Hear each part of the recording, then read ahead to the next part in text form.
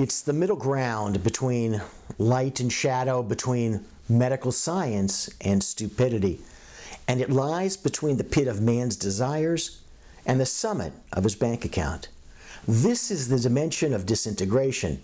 It's an area which we call the indictment zone.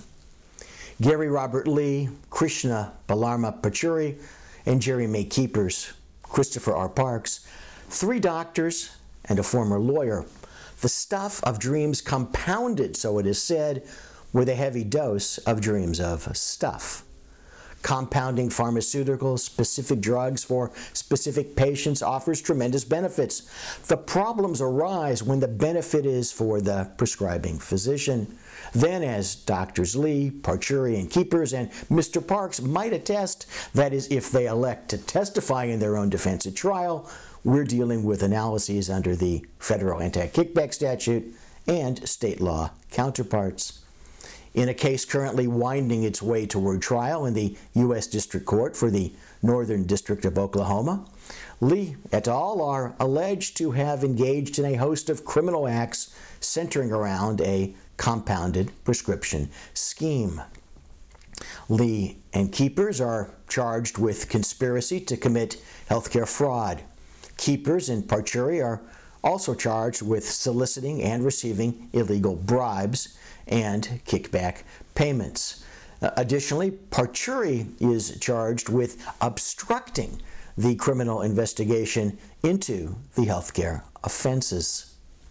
According to the indictment, beginning in 2012, Parks and Lee, who controlled several compounding pharmacies, conspired to pay kickbacks to physicians to induce them to write expensive compounding prescriptions to be filled at the controlled pharmacies.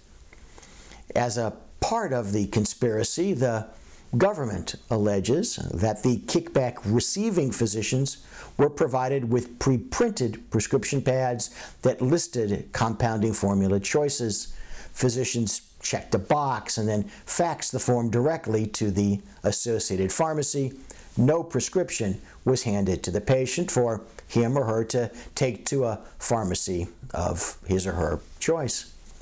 Claims for payment for the compounded drugs were then submitted to federal healthcare programs as well as to private payers, and the proceeds allegedly split among the defendants using a variety of methods. The government alleges that Pachuri received up to $50,000 a month in exchange for writing those prescriptions, and that over time, Keepers solicited and received more than $860,000 in kickbacks and bribes.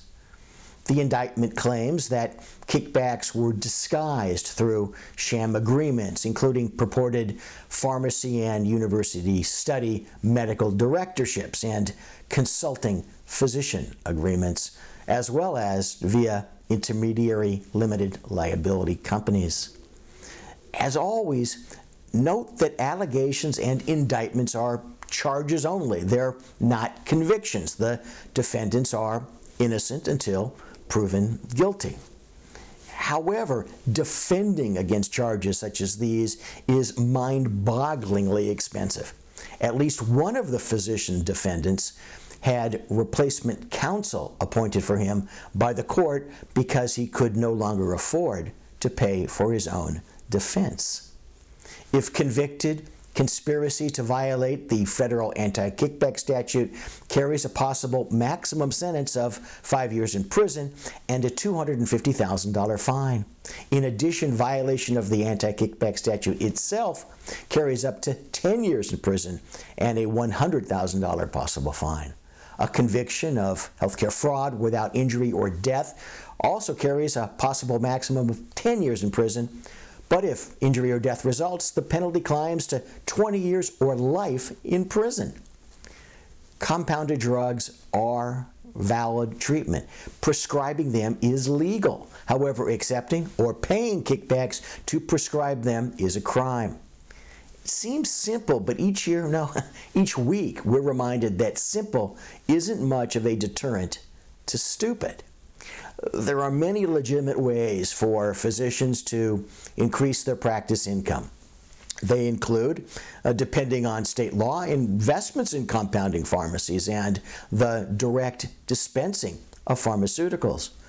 But any deal must be structured in compliance with the anti-kickback statute. And then, of course, also in compliance with other applicable laws from Stark to state law considerations.